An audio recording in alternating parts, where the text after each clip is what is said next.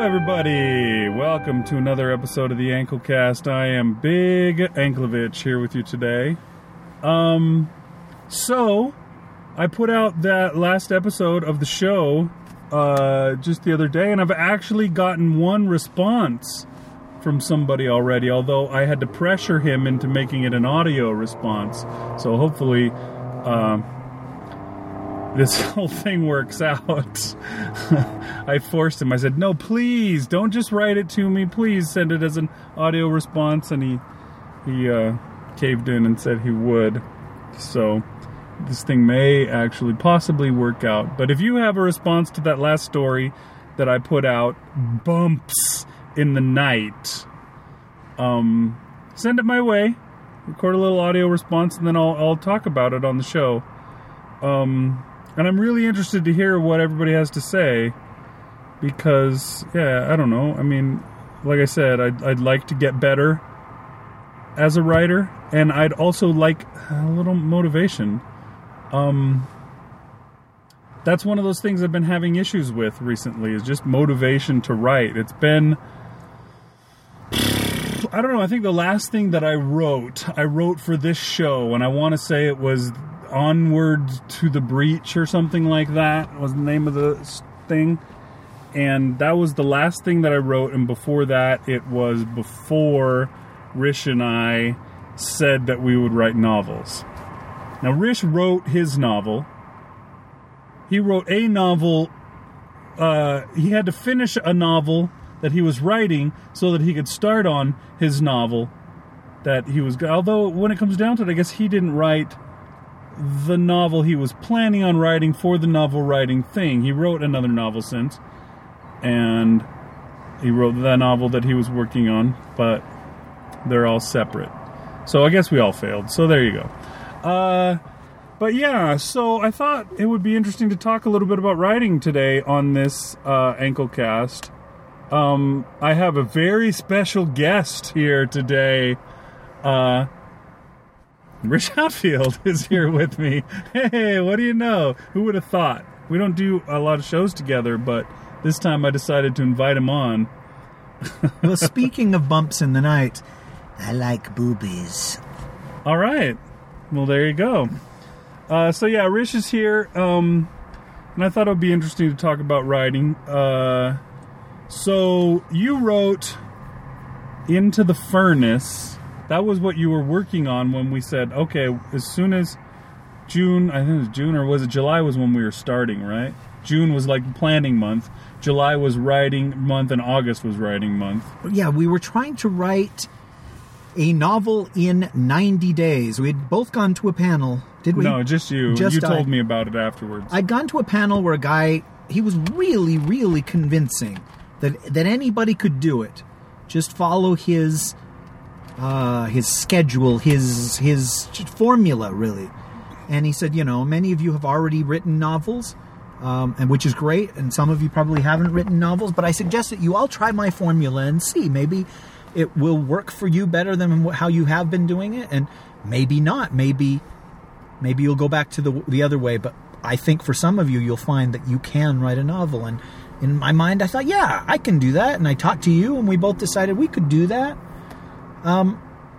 It didn't quite work out, but I did do a ton of writing that year. That was 2015, and 2016 was a really good year up to a point, and then I sort of fell off the wagon. Yeah. And so you and I have been writing about the same amount lately. Yeah, you say the same amount, but that's like this week. I mean, holy cow. There is a plane, I think, landing in the parking lot where we were sitting here. Okay. Now that it's passed, I will bother to continue talking. Do you edit the show? Is that going to be in there? It'll be in there. Great. Yeah, I only edit things if I really need to. Most everything I will leave, all my ums and uhs and all that kind of stuff, all of that crap I leave, but the last show I edited because I couldn't stop yawning. I was yawning over and over and over again, and that's something I couldn't leave. That and coughs. Yeah, I cough you cough a lot, and we always cut out the coughs, but every once in a while on a Dunsteve or That Gets My Goat, you'll yawn, and then we'll forget to repeat the line, to repeat what you just said without the yawn. So the yawn has to stay in. Boy, yeah, if we didn't edit the show, it seems like we could put out so many more. And I remember when you first started the Anklecast, you would record it and it would be on the air. It would be available to download the same day. It would drop the same day. I'd record it like on the way to work and then post it that night. Or, just immediately. And I like that. I mean, that's cool because it's up to date. So when I say, this is what's going on, it really is what's going on. It's not like, this is what's going on. Oh, but keep in mind, we're recording this in January, and this probably won't come out until September. It won't be like that. So that's kind of interesting, I think. See, my show is kind of the opposite of that. I was editing one just the other day, and at one point I say, so, it's the middle of July right now, so you're probably hearing this in September or October, and I was like, middle of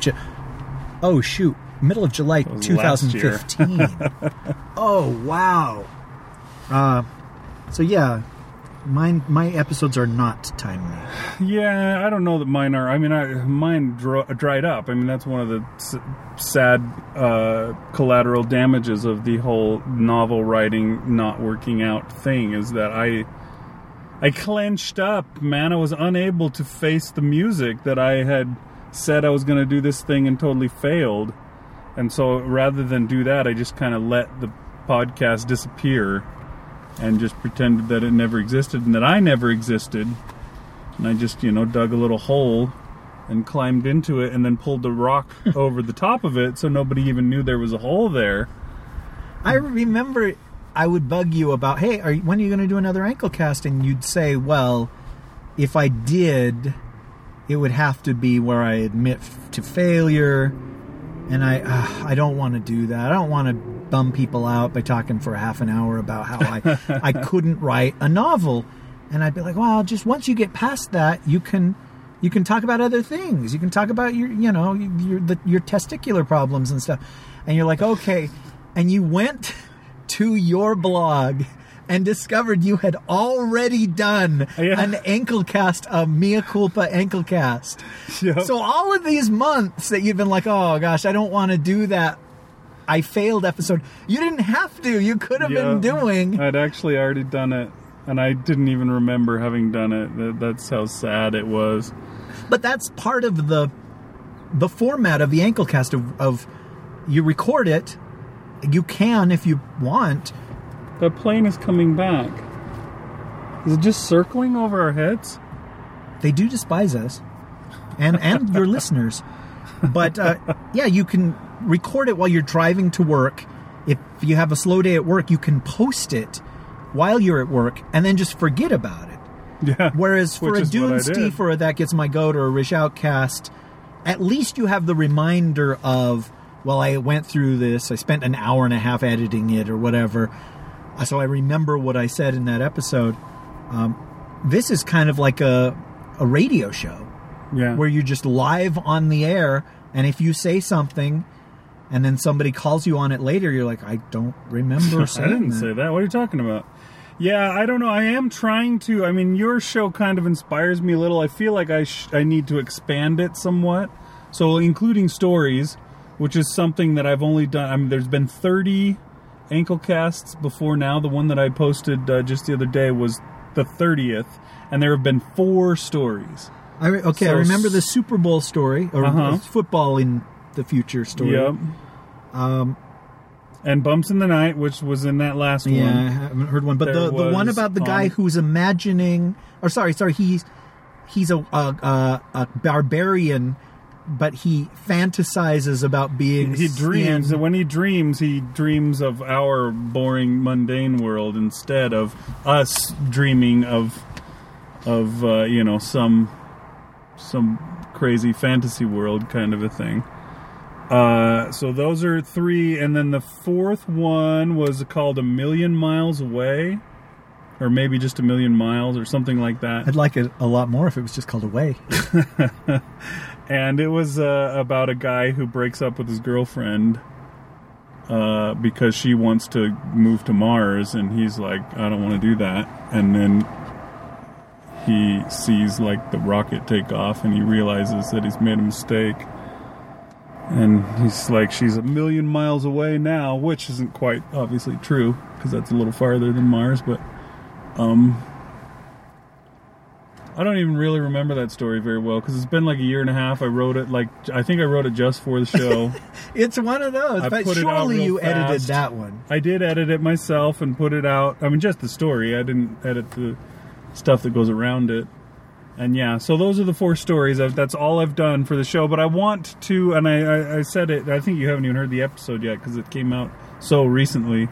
But yeah, I'm planning on taking stories that don't make the cut in my mind. Stories where I think, this story doesn't work. It's not the story. It didn't make it. It doesn't pass muster. I don't want to put it on the Dune Steve, because I don't feel that it's good enough to go on the Dune Steve. And so I figured I'd put it on here and then say, okay, now why is it that it's not good enough? What is it? Am I wrong? Did I make wrong steps? What is it about this story that makes me think it's not good enough? And yeah, we'll see what people say. That's what I did with Bumps in the Night. And yeah, on top of that, I was hoping to get a little motivation, because I just don't have it. If I had motivation, I would make time for writing. Right now, I don't make time for it. And I don't have a lot of time. That's probably my biggest problem, is that ever since I became the father of a young child again, I found just how hard it is to have time. And I think the bigger problem is with my older children, they had other kids to play with because their brothers and sisters were near their age. But this child does not. So all his spare time, he wants one of his parents to be there with him doing stuff. And so even, Saturday or whenever, I don't have time. I can't. It's like I got a barnacle that has attached itself to me, and no matter where I turn, it turns with me. So yeah, I find it really difficult to find time to do anything. I mean, shoot, I had that friggin' Anklecast ready for like 4 days before I even posted it. 4 days, though, compared to me going months or more than a year in some cases, seems pretty good. But I understand. We all have our measuring stick, and yeah, it shouldn't take long for you to get it posted. One thing I was thinking I need to do is make just a list of things that I need to accomplish, so that when I do have a time, because I actually had time, I could have posted that show, but I was just like, oh yeah, I've got an hour before I need to go to bed, and so I watched an episode of Game of Thrones, when I could have done that, so, it just depends. I could have done it, I just forgot, because it had been 2 days since I should have done it, and now it's just like, so I got a minute, yeah, I guess I'll just do this. Well, I can't help but hijack your show, because that's what I do. That's fine, go for on it. every podcast. That's why you're here, is to hijack. I also have a show with Marshall Latham, and I edited it over the weekend, and it was just horrific to hear how many times he said, I have and I just talked over him, and I was like, oh gosh, Marshall was trying to make a point here, and he never got to the point because I couldn't stop jabbering. But the big inspiration for the Rish Outcast was this show, was the Anklecast. But I think the big inspiration for the Anklecast, and I could be wrong, but it's a small inspiration for the Rish Outcast, was Cory Doctorow had a podcast where he would just be like in a hotel room or on the crapper, and he'd say, hey, this is Cory Doctorow, and here's the story I've been writing. Hey, this is Cory Doctorow. And this is the Anyway, I was just, and Cory Doctorow is 1 million times more successful than I'll ever be, and handsomer, I'm sure. But the quality, the audio quality was so bad on this Cory Doctorow podcast that my jaw just came unhinged. I don't even understand half of. I understand 2/3 of what he's saying, but it's just really, really, really low quality audio. But the fans don't care because they're getting new material from this writer that they love. They're getting new stories and new, because he would go to conventions or he would go to, I don't know what he did, because maybe at this point he was a professional writer and he would go and he would talk on panels about writing, or maybe he had another job and he was writing on the side. I don't know. It was like 2006 or so, 2007 when he was doing this podcast, at the dawn of podcasting. And part of me said, well, it doesn't matter the quality of the sound. What matters is the connection that you make with the audience that likes to hear what's going on with you, likes to hear the things that you're working on. Mm-hmm. I could do something like that. And then, you started doing the Anklecast, and I don't know if it had anything to do with Cory Doctorow's show, but the sound of like the car engine and the tires really bad to begin or whatever, with. It didn't matter because you were just being you. Just kind of, it was like checking in with a friend. And even though you and I talked all the time or whatever, anyways. I was hearing you talk about things that went on at work or with your family or whatever that I didn't know.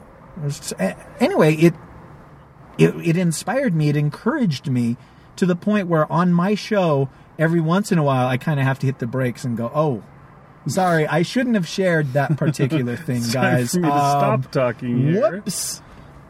Because I forget that it's potentially got people out there and all that. Anyway, sorry, tell me a little bit about where this show came from. Did it have anything to do with that Cory Doctorow? I wish I could remember at this point. I remember... Hold on one sec. Are we recording? We ain't doing nothing. Okay, we are. I was just... I don't know what it is. Maybe it's just the sheer amount of times we've been sitting here in this parking lot and realized something wasn't working, that I just can't help but be paranoid here. But yeah, I remember the first time I did it was shortly after we went to the New Media Expo the first time. And we did, I think when we drove down there, we used this tablet that I had at the time to record Dunesteef on the Go podcasts as we drove down and back. We recorded a bunch. I think we used them, and we're just like, sorry about the really crappy audio quality, but, here's some that gets my goats that are on the go. And it may have been that where I thought, you know what? I've got this tablet, and I can do this anytime. Why don't I just go for it? Plus, you have a super long commute. Yeah, I do. And I'm not sure. I don't know what it was that made me decide that it would be worth doing. It may have been what somebody said at one of those panels or something like that about getting in touch with your audience or something like that. I don't know. We went to a panel. I think it was the very first panel we saw, like the night before our panels were going to be, where a guy talked about podcasting and how freeing it was and that everybody could do it and that there are X number of bloggers. And it was some obscene number, like hundreds of millions or some crazy number like that, versus X number of podcasters. And it was high thousands. And he's like, if you do the math, that's X number versus X. So if you really want to stand out from the crowd, why don't you do an audio blog? Why don't you just write a blog and you can record it or whatever, and you'll gain so many new fans because it's unique. It's unlike it's something they can't get elsewhere. And I don't know if that added anything to it, but do you remember that guy saying that? And me going, wow. And then, the other thing that he said, which shouldn't have spoken to either of us, is there are no female podcasters. Yeah, like One out of 87 podcasters is female. And we're just like, what? Yeah. Because you and I had been raised on people like Mur Lafferty who were female, and it was like, oh wow, it never really occurred to me that they're in the minority. But I mentioned Mur Lafferty. Who else could I mention? Mur Lafferty and Kate Baker. Yeah, so I don't know what it was really that got me. I think it may have just been just that if I'm going to be a writer, then I should do this. I should have a podcast that's just about me, about my deal, about my writing, that, people can, if they, I know there's not people that are just fans of me. I think there are, dude.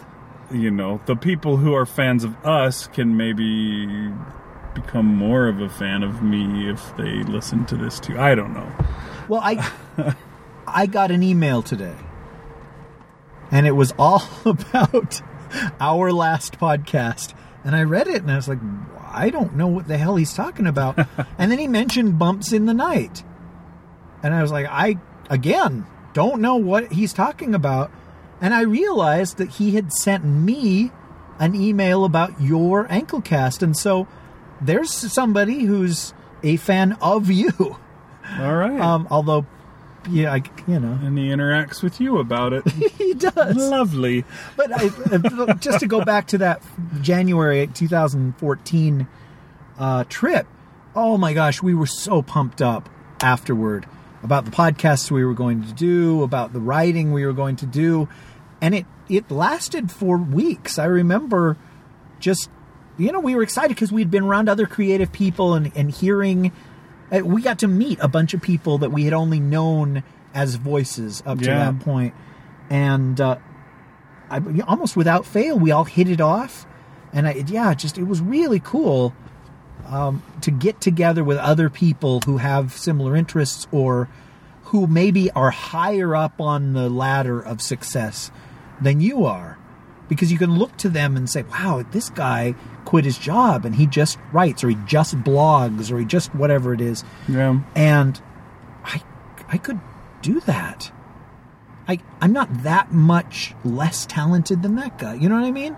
I remember us doing that and just, it helped carry us for a few months after that. And then the next year, when we went back the second time, and after listening to Scott Sigler's thing, I remember the two of us even more so, super excited and positive and all that kind of stuff that didn't last. But no, I probably started my Rish Outcast after that Scott Sigler it wasn't a panel, it was just him talking. I'm not sure how to describe that. Talk? Address or something like that. And speech? He just talked about how he audio published his own work. And again, just like with the Cory Doctorow thing, people connected to it. He gained fans who had so enjoyed the stuff that he gave them for free that they were willing to pay for stuff later on. And I don't know. And that even was really... pay for the stuff that they'd gotten for free, in a different format. Like he published novel versions, book, versions of what he'd done on his podcast, and people would buy that, which I can totally understand because I kind of do that. I tend to, if I want to read a book, I will actually get the audiobook of it from the library or something like that. And if I like it, then later I will buy the novel of it. And so, and then I also become a fan of that person and look for more of their stuff when it comes along. So it seems like a good way. I mean, it's going back to Cory Doctorow, his saying that he would always talk about is, he does everything in Creative Commons because the worst enemy of a writer is not copyright infringement. Not in this day and age. The worst enemy is obscurity. If nobody knows about you, then who the hell cares how many you sell? It's not going to be enough to matter. But the more people can just share your stuff with their friends and their neighbors and etc. without worrying about it, and the more, people just make your story into a podcast on this podcast and that other podcast, etc., the more your name gets out there and the more people know about you, and then the more likely you'll sell stuff to them. So, that's what that crap is all about. And that's, kind of one of the reasons why I have this show, is just to have my name out there in more ways. Unfortunately, I've never lived up to what I was after with this show, and I never have done the writing that I needed to do to go along with it. Here's an interesting question. I don't know. This is going to be way off topic, but this is the question that I had in my head that I wanted to ask. Ask the listeners. You guys can tell me what you think of this quandary, and Rish, you can tell me what you think as well. I think we've mentioned this before. The way I prepare a story, I guess, is I get like a germ, an idea seed. And if it's good enough, I will remember it, and I will kind of work on it, and I will, to continue the metaphor, I water it for a while, and I make sure it has sunlight, and it grows a little bit, and, if it's not particularly good, it never gets to become very large, but sometimes it grows, and I keep working on it, and it keeps growing, and, sometimes I actually finish something, and I guess that's when it bears fruit. I don't know. Anyways, so I work on stories for a long time usually before I ever even try and write them. So I have this idea, and I told Rish about this a long time ago, this idea. Basically, and sadly, I've started to think of it this way. It wasn't this way when I first thought of it, but recently I realized that I could pitch this story as Highlander meets Young Justice is what I go with, because it's teenage people with superpowers. But anyways, so there's people that have superpowers. Teenagers, kids in high school have superpowers. And, this and that, little ideas for this story come into my head, and I add them to the plant, like putting fertilizer on it, or I don't know what. Anyways, one idea that I came up with that I thought would be fun, and it came to me because my 4-year-old son watched the Ninja Turtles, the Teenage Mutant Ninja Turtles cartoon on Hulu. And there's a Ninja Turtle character named Leatherhead. Leatherhead, I believe, is a crocodile or an alligator mutant. And he's actually a friend of he's not the enemy of the Ninja Turtles. He's a kind of an ally. So they're always like, yay, Leatherhead, yeah, let's go do some fighting and stuff, woohoo! But my son would mispronounce, I don't know why he would call him this, but he always called him Lemonhead, which I thought was really cute for some reason. And I thought, you know what? That's something I want to somehow use in a story. And I decided that a good way to use it would be in this story of teenagers with superpowers.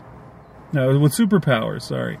And so I thought, what if there was this guy who just comes up with nicknames for all of his friends, and for someone to wind up with the name Lemonhead, either it's something really obvious, like she was eating lemon heads one day, or what would be more fun is if nobody has any idea why he comes up with his nicknames, and he doesn't tell anybody. It's a mystery. They're just like, oh yeah, he calls everybody something. Nobody knows where he gets them from or whatever. But yeah, he comes up with these great nicknames for everybody. And yeah, so he meets this girl and he starts calling her Lemonhead. And you don't know why. I mean, she doesn't even have blonde hair. Her hair's black or, whatever. Nobody knows why he comes up with these nicknames, but he has a nickname for all of his friends. Pretty much everybody. Anybody out there, even like the jocks that he hates, or like the nerdy kids that he doesn't hang out with, or the whatever. They all have some random nickname. He never calls anybody by their name. And then, you know, the thing happens and people get superheroes. Or I keep saying get superheroes when I mean superpowers. Anyways, they get superpowers, and they already have these nicknames now, so they're already kind of like have superhero names, even if they don't really work. I mean, like, you can use a code name and call somebody Lemonhead or whatever instead of by their real name, but you know, they're like kind of silly superhero names when it comes down to it. But there's the main character of the story who the superpower he gets is speed. He's able to run very fast.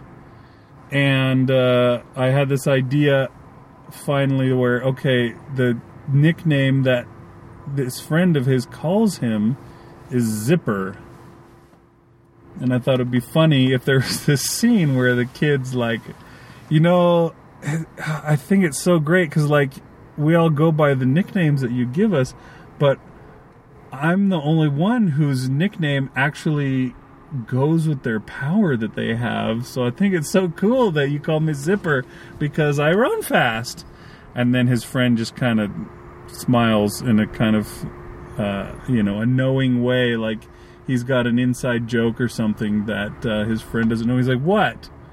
Why are you smiling like that? What? And finally his friend says, what?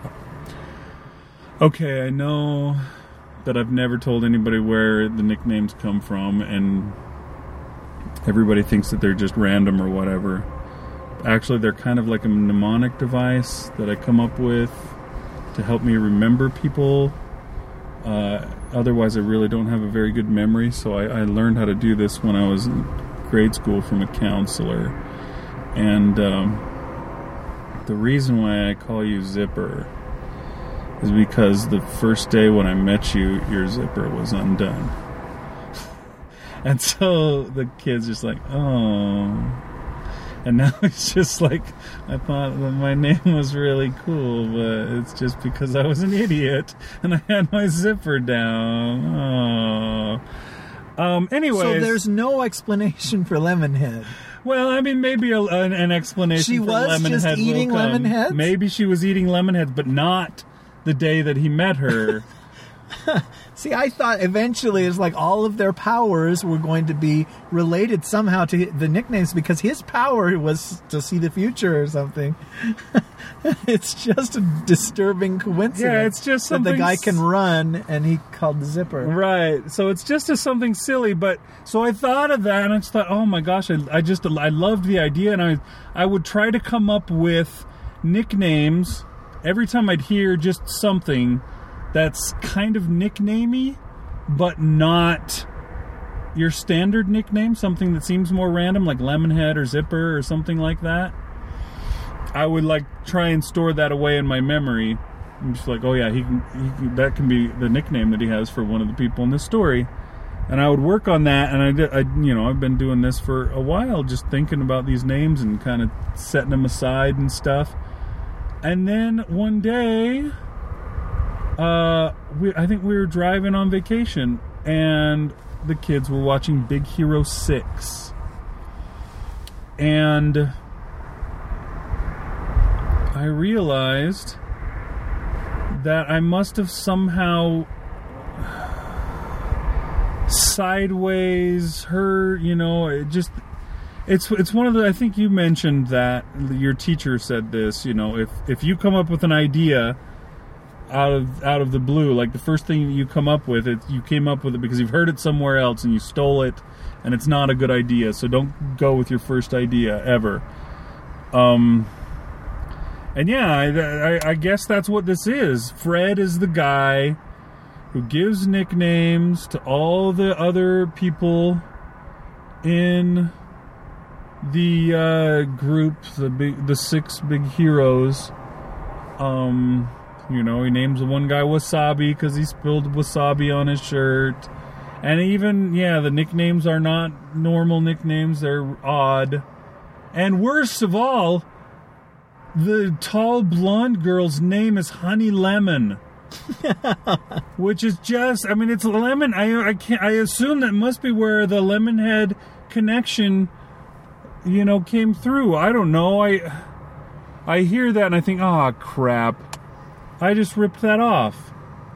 I've got to just dump that, I guess. I can't use it because it's, it's just stolen. I don't know. And the question that I have now after all that long story is that true? Is that the case? Do I need to dump that? Is that too derivative that everybody will read that and go, oh, yeah, okay, Big Hero 6. Lame. Come up with a new idea. You suck. I don't know. It frustrates me because I like the idea of the zipper story. If I hadn't gotten that far, and had a little scene that goes with it where you actually discover what the names come from, kind of a thing, I wouldn't be as upset to realize that I'd stolen that from something else. What do you think? Is that something I need to dump, or is it something where people just, there's enough of similar things out there, or we probably won't recognize it, or I don't know. What do you think? Well, it's not like the entire story hinges on that. It's just, that's just a small, amusing aspect of your superhero story. The fact that the guy can run fast, that doesn't bother you, that there's a Quicksilver in Marvel and that there's a Flash in DC, that there are people that run fast as superheroes, which to me seems like a much bigger thing than just that there's a guy that gives nicknames, and we just accept that. It's like, yeah, okay, that's a superhero. We all wish that we could move faster. We all wish we could fly. We all wish we could move things with our mind, or heal, or breathe underwater, or communicate with fish. There are just certain things that are, naturally, it wouldn't be great. It would be great to have that kind of superpower. I think that there's nothing new under the sun. As far as superpowers go, I would say that's definitely the case. They have gone so far afield that there's no... Well, like, you and I used to watch Heroes together when it was new, and there was an analogous X-Men to every single character on Heroes. Yep. You know where I'm going with this, so don't spoil the punchline yet. But we would watch this and be just like, holy crap, this guy's like Rogue, and this guy's like Kitty Pryde, and this guy's like Wolverine, and this guy... Until suddenly, we got to a character whose power was he could turn metal into goo. He could turn metal into a liquid. That was his power. And we're like, wow, that's okay, guys. Heroes, you have come up with a power that nobody has ever come up with before. Well done. Cut 7-8 years into the future, you and I started watching Agents of S.H.I.E.L.D., which I think is a great show. And they run into a superhero whose power is to turn metal into goo. So there really is nothing new. It didn't bother me at all. It's just like, oh, wow, that seems oddly familiar. And turns out that power ends up saving them in one episode where you're like, oh, wouldn't it be great to have somebody that could turn metal into goo right now? Oh, here he is. Or she, I can't remember. It was a he, yeah. And... just there you go, man. It doesn't bother me at all that Agents of S.H.I.E.L.D. had a character who could turn metal into goo, because it was done in a unique way, or it wasn't all about that, or maybe I'm just more forgiving. There's a writer who's very, very successful, and his very first book was a giant bestseller, and I couldn't get past the idea that this was a blatant ripoff of something that I loved, to the point where I could say, well, this character is this character. And this character is actually this character. And this character is this character. And by the time I got to the 4th or 5th, I was calling this guy a hack. I was saying that anybody that liked him needed to be put into a camp. It was just it was a stumbling block I could not get past because it was such, in my mind, a gigantic ripoff that it was a deal breaker forever. I hate that guy. I'll never read anything that he writes again. But I've run into so many people that are like, yeah, I can see there was somebody that it would be like this, but those books are still fantastic. Oh gosh, there's such he's writing stuff that's not just remakes of some other franchise, and I can't wait to buy those as well. And to them it didn't matter. So it's just, there is nothing new under the sun, but that you can tell an old story in a new way, or an old plot point in a new way, or what you're doing is taking a plot point and just turning it into a joke. And maybe the bigger deal, the more of a mystery that it is for the characters of what does he know? How could he know? Did he have a dream? Maybe this came to him as a vision, and it turns out to be a joke. That seems to work for me. All right, so you don't think that I need to jettison that? I could still work that in somehow. You're passionate about it. Your writing process and mine are very, very different. With the exception of two projects, mine just tend to fizzle out if I don't write them immediately. And you can have an idea in 2004, and it's 2016 now, and you're like, no, that's still in the back burner. It's still in my head. I'm still going to write that, and I can tell you in detail what that story is. And you haven't lost anything in these 12 years. Well, and to me, that is kind of amazing. That's not totally true. I have lost, small details. It depends on how long I let it lay fallow. If it goes to the back of my mind and stays there too long, when it comes back forward, I'm like, oh, I think I had more to this the last time, and I don't remember it as well anymore. So, yeah, I'm not that good at remembering things, but the idea... Well, you're better than me. The idea itself tends to not go away. It's just some of the details sometimes get lost. Every writer has a different process and a different way of motivating themselves. And I've been reading a book about Star Trek The Next Generation, about the making of it, and I've talked your ear off about it because it's fascinating to me, because the show was such a disaster on the writing end, and how that became like this beloved series is kind of a miracle. But one of the showrunners said, he hired a ton of writers over the years, and he'd never met a writer worth his salt that didn't hate the writing process. And when I heard that, I was just like, oh, wow, really? I guess I hadn't heard that, because I'm used to Stephen King, who just... He writes more before 7 a.m. than any writer I know do all day. Yeah. And if he doesn't write for like 5 hours in a row, he feels like he's a slacker. It's like the one day he doesn't write is his birthday. And even then it's just like, well, it's getting to be 7 o'clock. I'd probably put in 4 or 5 hours tonight of writing. But I'm not that way. To me, sometimes I have to drag myself kicking and screaming to the blank page. And then I kick and scream while I'm writing. And maybe I'm better than most people with the writing. Well, you do. Write a pretty fair amount. You were saying earlier that 2015 was a pretty good year for you, and 2016 has been good so far, although for the last, what would you say, a couple weeks, you've had some issues? Yeah, I was going to say 10 days, but it's probably been 14 days without writing now. Yeah, that's a pretty short dry spell when you're sitting next to me.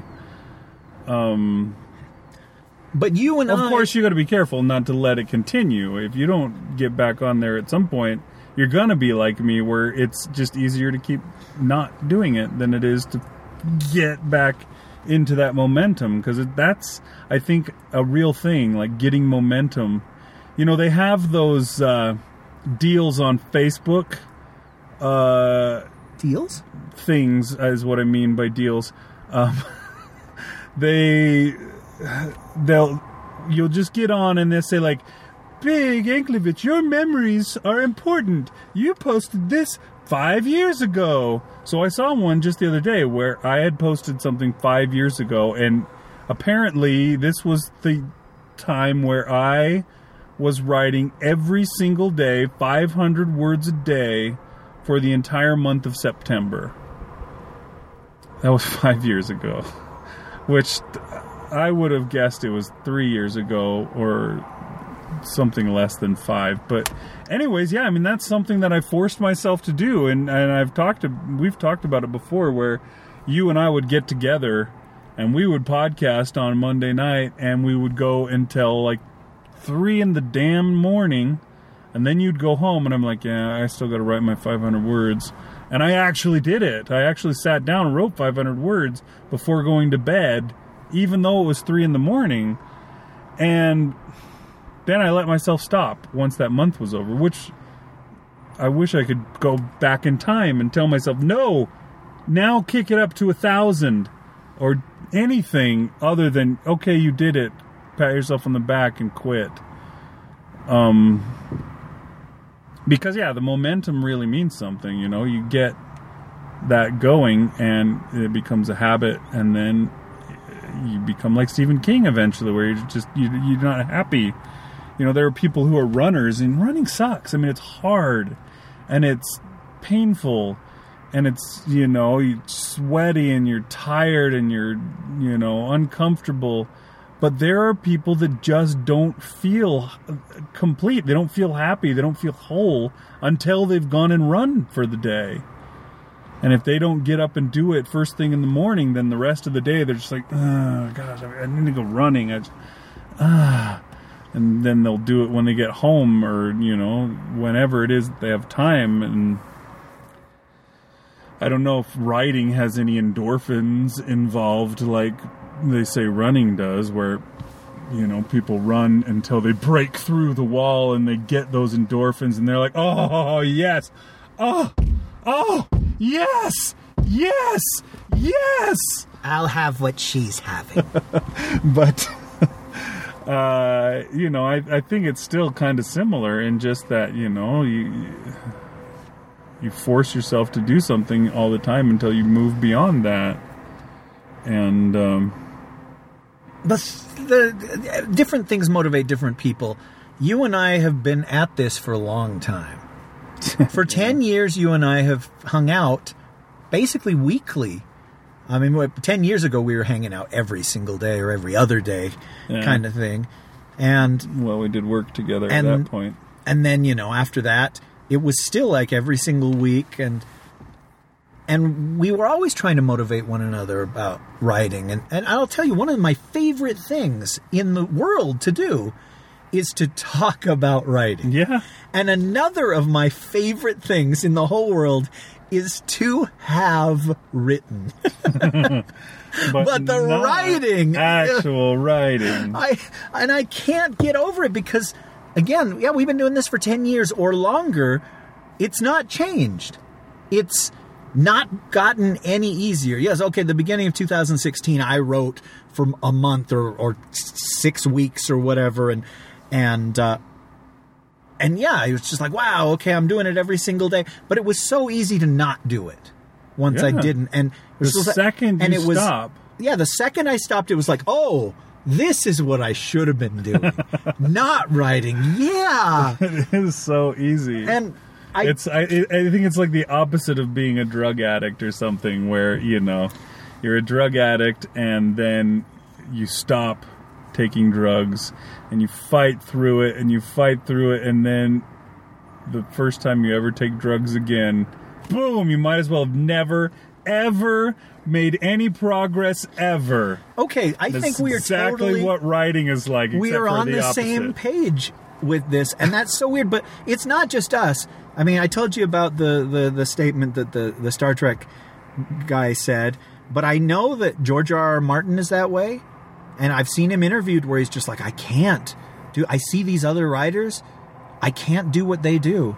I'd like to, and believe me, my agent would like me to write every single day and to put out X number of pages a week, and I just can't do it. And Thomas Harris, the guy who wrote Silence of the Lambs, writes a book like every 10 years. And he's described the process of writing like giving birth. He's like, it's so painful and so sweaty and messy and horrible that when it's done, I would never want to do it again. And luckily, I'm not that bad. Right. I'm just like, wow, okay, so it could be worse than it is. Yeah. But like, I get together with you and I talk about the projects that I'm working on, and like I wrote this story called The Calling that a lot of people liked. We ran it on the Dunsteef, and you can go buy it if you haven't read it. And I've been telling you about this sequel to The Calling that I'm putting together, and I've got 18,000 words or something like that done on the sequel to The Calling. It's a big commitment, or whatever you want to call it, accomplishment, and then I just stopped. But after I had written for a half hour or whatever, I loved to tell you I got X number of words today, or I got to the part where this part of the story, and this is what happened. And I don't know if that bugs the crap out of you or not, but to me it was just like, yay! Oh, look what I accomplished. It's like a woman that gives birth and she's like, oh, look how beautiful this baby is, and she's forgotten that she was screaming and sweating and where's my fucking epidural, and you are not the father, I hate you, and don't ever touch me again, I want a female doctor, everybody leave me alone. And then once she's got this thing in her arms, it's like, oh, this was a miracle, the miracle of birth, and it was painless. So worth it. Come hold your child. And you're like, what? You told me I wasn't the father. Sure? You told me you would gouge my eyes out if I came that close again. Yeah, I don't. This is how I find it to be, and I think I'm a little bit different than you. Like you said, you love to have written. I find that getting myself in the chair to actually write is the hardest thing in the world to do. Once I start writing, as long as it's not one of those days where it's really hard and it's like pulling teeth or something like that. Once I just get going, I love it. I'll be writing and I'll be like, oh yeah, this is why I like writing. And I'll be having fun while I'm writing. And then I'll be done for the day. And then the next day I'm like, I don't want to do that. I need to clean the rain gutters. That's right. They wanted me to get, my wife needs me to get all the nasty, rotten, wet, old leaves out of the rain gutter. I think I'd rather do that. It's so hard for me to force myself to do it. But once I do it, then I'm like, oh yeah, I like this. Why don't I do this more? And then the second I hit, put the computer to sleep, or hit save or whatever on the file, then I'm back to before, where I'm like, no, anything but that. What's that? You need somebody to volunteer for your study on the effects of shoving razor blades under your fingernails? Okay, I'd rather do that. Okay, well, in many ways we are similar, but in other ways we're different. And your biggest stumbling block is actually doing the writing. Mm-hmm. And my biggest stumbling block is doing something with the writing. And it's weird, we are aware of our weaknesses or our shortcomings or our kryptonites, and yet I'm unable to do anything about it. And I haven't talked about this. If you're only a fan of Big Anklecast through his Anklecast, we have a show called The Dunsteef that you could listen to. But there's a lot of people like that, actually. But I'm always really talking about, I wrote this story. Nobody's ever going to read it. I wrote it, but I haven't published it, or I haven't, I don't know what people would think. And you tend to not really understand what I'm talking about. You're like, but you wrote it, and I think that it's good. So put it out there. Other people think that it's good too. And if they don't, F them. And it's weird. That's another thing, that in the 10 years we've been doing this, it's gotten a little bit easier, but not tremendously easier. I guess kind of what we were talking about with the doing the solo podcast. Still going. It's nice to know that people care. It's nice to know that there's somebody out there that was listening, or it's nice to know that somebody out there liked the story and would like there to be more. But what's the opposite of a little bit goes a long way? Somebody could say, oh my gosh, I loved Birth of a Sidekick. I think it was great. You should write another one. And I'll be like, oh, that's wonderful. I am going to write. And by the time that sentence is out of my mouth, I've already forgotten that somebody said something nice. And I guess I need constant encouragement or constant prodding. Ego stroking. And that's sad. A person shouldn't need that kind of ego stroke. A person should be like, well, I think it's good, and that's all that matters. Well, there are people like that, and those are probably the successful ones, as opposed to us. Okay. The kind of people like Stephen King, who they don't care. They're going to write. They're going to write for 8 hours a day, and they're, it doesn't matter what people say. People will say good things or bad things or no things. They'll just keep doing it. There are people that are like that. Then there's other people that... And I think, the ego stroking, I'm sure, would help me be more motivated. Like I said, somebody had a comment on Bumps in the Night. And one of the things that they said was, you're a good writer. I mean, the idea maybe wasn't particularly novel or whatever that you did, but it was still interesting because what you wrote, made it relatable and interesting and kind of fun. So just a comment like that makes me think, oh yeah, maybe I should, maybe I should write the story about Highlander meets the Justice League, because even if I include that character that's just like Fred, he'll be my character that's just like Fred, so he won't be just like Fred. Just that one thing that he does will be like Fred, and hopefully my style, my whatever, will be interesting. But I don't know. Anyways, it does kind of give me motivation to get that, and I'm hoping that it'll last long enough that I can actually start talking with you like this. I mean, we should do probably a podcast like this once a week, where we just talk about writing, because every time we talk about writing, I feel a little oomph, a little push to write. Even if our podcast was just, hey, this is the idea that I have right now, and this is what I want to work on. And I'm thinking about this, and I'm thinking about that. I don't know. I wonder if that podcast would be cool, or if it would just destroy everything because people would have heard all our ideas before they go to read them. You've heard... No, I don't think so. I think people would be like, oh, I remember. This is the one about where he, talked about this, where the girl just starts eating rocks, and you don't know why she's eating rocks.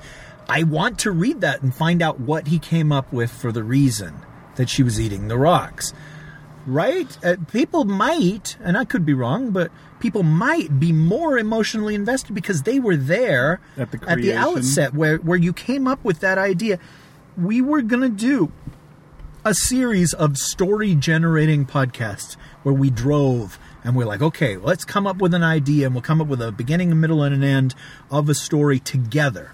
Because, somebody emailed the other day and said, oh, I love the Dune Steve. I love the songs that you guys do together, and I love the stories that you guys write together.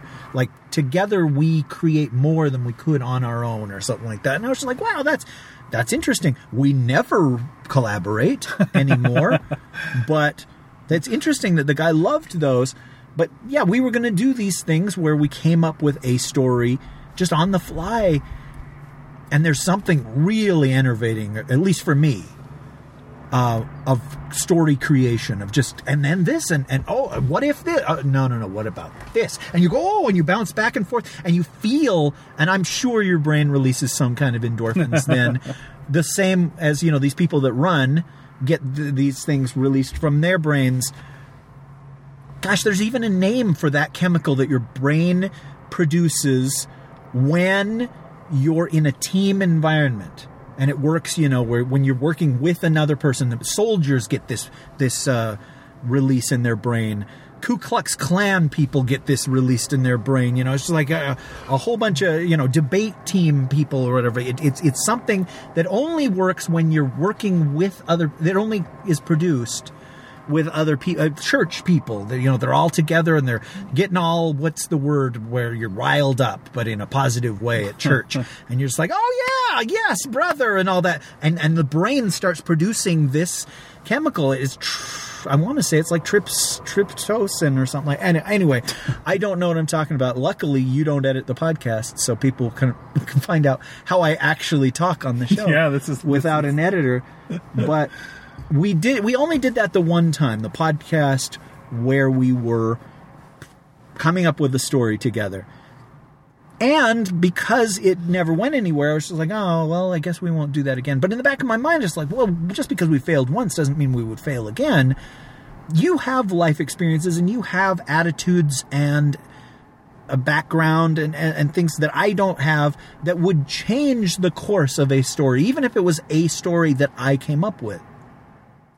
And certainly I have different life experiences, too, that I would bring to your story, or whatever, where it would just make it go in a different way. And that to me would be really a worthwhile thing to do, like quarterly or every 6 months or whatever, where we just say, okay, we're going to start the car and we're going to drive north until we get to the... We need to find a road trip that we can do for something like that. We need to find a thing to go to. Even if it's just a concert in Denver or something like that, see, now that would be wonderful. You and I did a concert where we drove, and you said never again. And no, I said never again will we drive there and then go to the concert and then drive immediately back without even staying the night. Well, we both had work the next day. And I was one of those idiots who thought, well, I can't ask for a day off because then they will question my dedication to the job. Well, of course they kicked me to the curb 3 weeks later anyway. Yep. They don't care about you. Yep, but yeah, we came back the very night that the concert ended. That's what was never again. I would go to a concert in Denver once a month as long as we stayed the night there and then drove back the next day.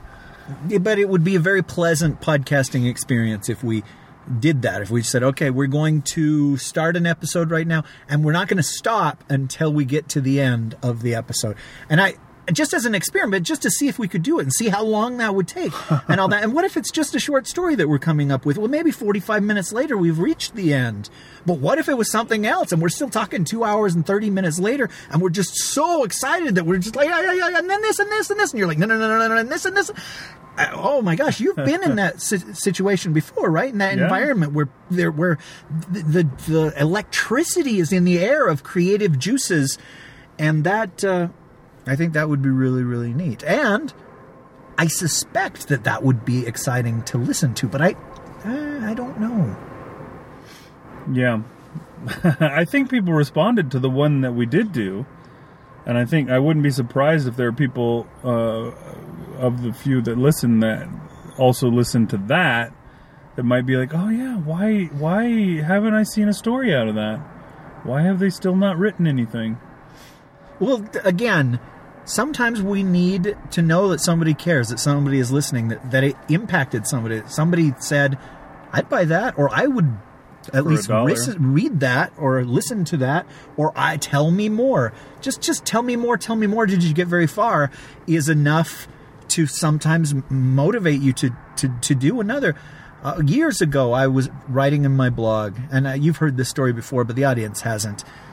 And they haven't heard it 3 times. I came up with an idea for a story, and the battery was dying on my laptop. Crap top. It was the crap top. That's right. and so I said, okay, I'm out of time. I'm just going to hit publish on this. I haven't finished the end of the story. And basically it was about a kid who gets his very first cell phone, and one morning the phone rings, and it's an adult version of him calling from the future. And I published it. I didn't end it or anything like that. I didn't know where it was going to go, and forgot about it. And 2 or 3 years later, somebody, I guess, read that blog and typed on there, and then what happened? Did you ever finish this story? Where can I read this story? And it floored me because I hadn't even remembered that I had come up with this idea. But I thought, wow, thanks, Guy, for reminding me of this. I wrote that story. And now you can read it on you can go to your page on Amazon, right? And read the story that you wrote. This guy can... No, he can't. What? Yeah, I did nothing with it. We have already discussed what my weakness is, kids. But I fully intended to write that and have that I wrote it, sorry. I fully intended for us to do that on the Dune, Steve. And every year, because the hook of that story was every year on the same day that cell phone would ring, and it was him from the future calling. He was only able to call on this one day. And so every year on that day, we were going to publish another installment of this story series that I wrote. And of course, none of that ever happened. But it was all because of this guy that said, oh, hey, I like that idea. Will. And yeah, mention We're recording that story next week now. I'm going to be on your ass until you freaking bring it. Because you told me you had already... once you started working on that story, you started coming up with ideas for the next year. And the next year. And things that started changing as the stories went on. Until this was... a novel. I was just reading about The Cycle of the Werewolf by Stephen King, which is actually apparently a series of short stories that... Is it really? Yeah. It's got 12 segments or whatever, one for each month, but I didn't know that's what it was. I don't know if that's... I read that on Facebook, but I just thought, there's... you are a short story writer. That's basically, you think of yourself as that. And your short stories are sometimes long short stories, and sometimes very long short stories. And the novel that you wrote was a short story that just got out of hand and turned out to be a novel by the time you were done with it. But if you did stuff like this, where you took that story and then wrote the sequel to it that happened the next year, and the sequel to it that happened the next year, and by the time you're done with 10 years or whatever, you've got a novel, like a full-length novel, not even a short novel like what your long short story turned out to be, and you've written The Calling. You started in on the sequel to The Calling, which is basically chapter 2 of what could be a novel.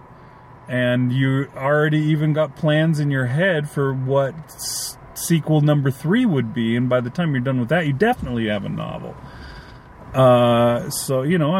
You've written Birth of a Sidekick, and you've written sequel to a Sidekick, and you've got already the idea for the trilogy of the Sidekick, the third part to this story.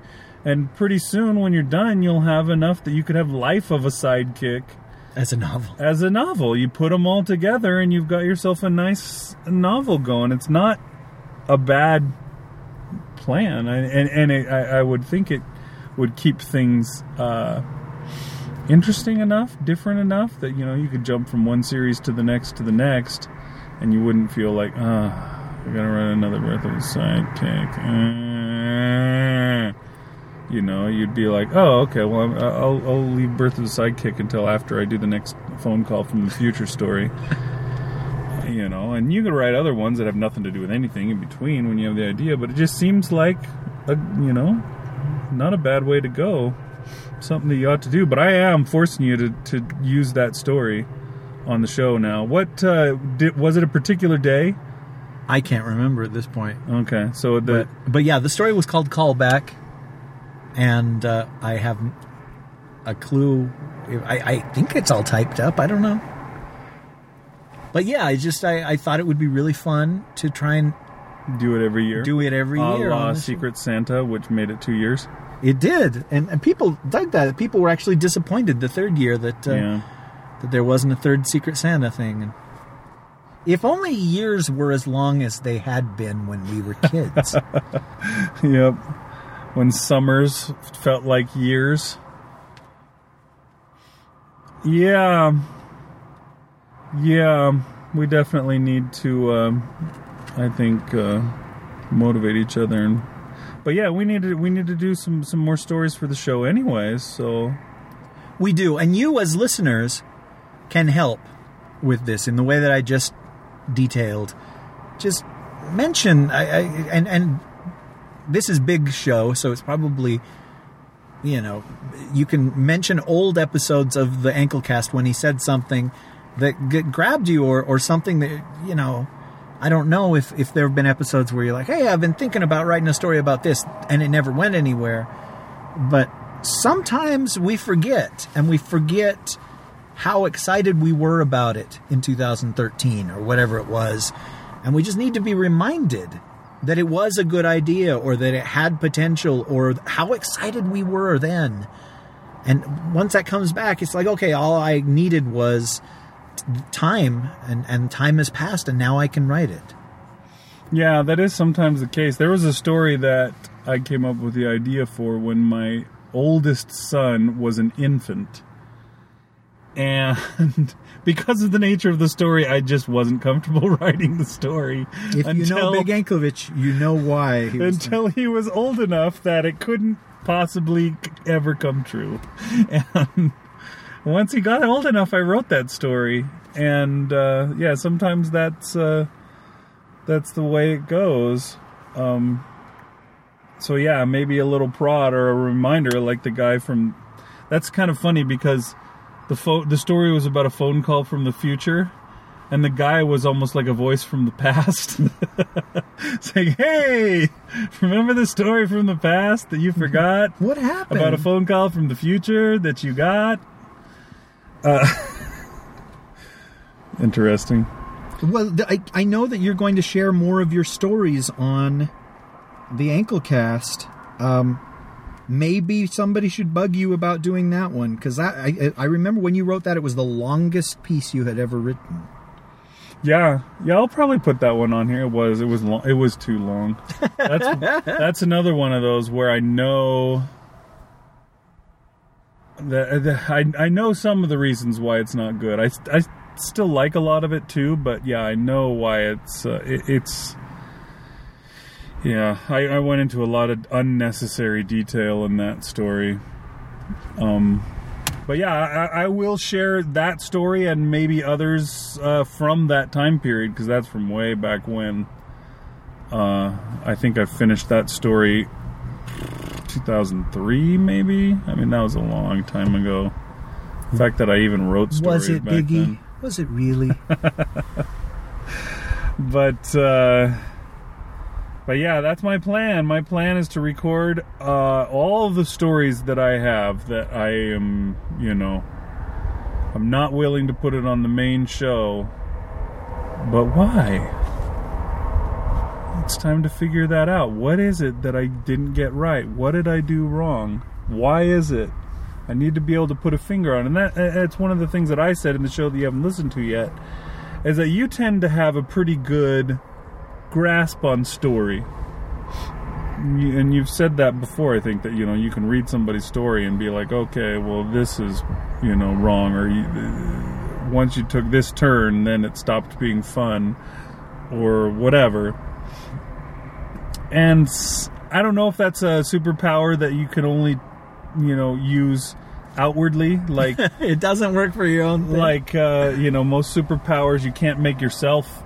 You can't levitate yourself. You can just levitate other objects with your mind. Jean Grey can't make herself fly, but she can make rocks fly. Magneto can't make himself fly, but he can make a little disc of metal fly, and therefore then make himself fly by standing on the disc of metal, or whatever. Anyways, I don't know if that's the way it is for you, where you can look at other people's stories and say, oh yeah, this is what you needed to do. But then you look at your own story and you're like, what's wrong with it? It's not working. But I'm definitely that way. I have a hard time just looking at my story, and I can tell. And one of the stories that I'm going to share, I'm planning on sharing on here, I rewrote the ending several times. I don't know if I still have the original, the various versions of the ending. If I do, then I'm sharing them all. But if I don't, oh well, sorry. But I know that I rewrote it several times and never did it work. And I couldn't figure out what it was. I'm like, oh, maybe they need to think this at the end. No, maybe they need to feel this at the end. And finally I just said, okay, this is the end. I still don't like it, but I'm done. And yeah, that story is called Black Angel, I believe that's what it's called. But that was a story that you and I were going to publish. It was a broken mirror thing, and that we never did another one of those. But maybe after recording it, you'll say, you know what? Let's do that. Let's see if we can make $1 or $2 off of that thing. And I don't. I don't think. No, let me take that back.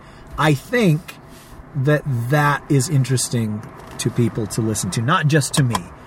I struggled with the ending, and I came up with this ending and it didn't work, and I came up with this ending and it didn't work. And I think this is the reason why. Because every human being is wired to respond to storytelling. It's just, it's something that has been genetically passed down for years and years and years. We've always enjoyed gathering around the campfire and telling these stories about the woolly mammoth that the tusk broke off or whatever. I have no idea. My genetic memory doesn't go back quite that far. But I think that there is something universally entertaining about somebody saying, I tried going this way and I tried going that way and neither of them got me there. And then I tried this and that was the solution. So yeah, the Black Angel, I think that would be a fun episode, especially the struggles of how do I end it and what is the tone. But yeah, that one will be coming among others. And I'm excited to do it. I want to spruce up the Anklecast a little bit and make it something a little more than it ever has been. I'm a little inspired by your show, which often mostly has stories, it seems to me, but I think you've said that it's like 1 in 3 1 in 3 now, I would say. But because, oh gosh, it's so easy to do something like what we're doing right now. I'll bet we've been talking for an hour and 20 minutes, an hour and 10 minutes. Probably. And it took an hour and 20 minutes for us to talk for an hour and 20 minutes. You know what I'm saying? That's weird. But to present a short story that takes 15 minutes to tell you, maybe it took a month, maybe it took 6 weeks to write that story that is gone in 15 minutes or whatever. I just... Yeah, it is more difficult, but I'm sort of inspired by your Outcast and also by the podcast that doesn't speak its name and all the production that you put into that and all the fun times you have with fake Sean Connery and singing songs and doing plays and soliloquies and all the kind of crap that you find on that show. It's interesting, and I'd like to hopefully expand this show a little further. I don't know how and where I will go with it, but most of it will be me driving and blabbing. But that's fine. I mean, and sometimes maybe fake Danny DeVito could come with you. But yeah, we'll have to see. But it's going to be... I'm going to try and put more into it. And I guess I'll shoot for your goal of 1 in 3 or whatever. And just have stories on here as often as possible. And maybe I can force myself to write stuff just for this show like I did a couple of times where I said, okay, I'm going to put a story on. And then I sat down and wrote a story for the show. Well, then probably those stories would not have existed if it weren't for the Anklecast. Yeah, that's true. And so the Anklecast has paid for itself. I don't know about that. It's not like they're going anywhere, but okay, I'm down with that. All right, well, we've been going for a while, and I think it's time to bring it to a close, but it's been fun. It's been nice to have you on the show. Give it a little variety. Anklecast tends to just have the ankle guy on it and no one else. So it makes it a little more interesting. Well, you and I get together and talk about writing anyway.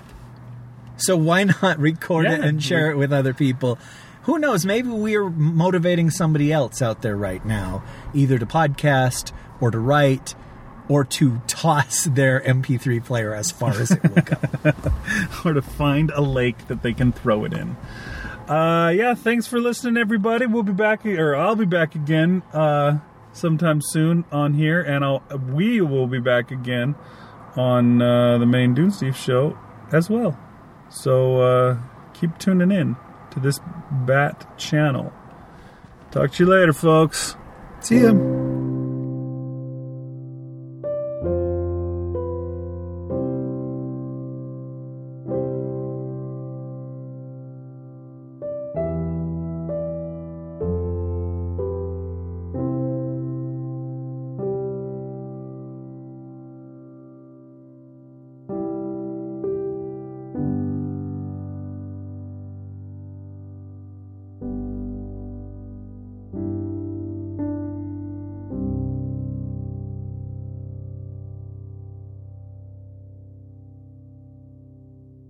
You want me to put the windows up?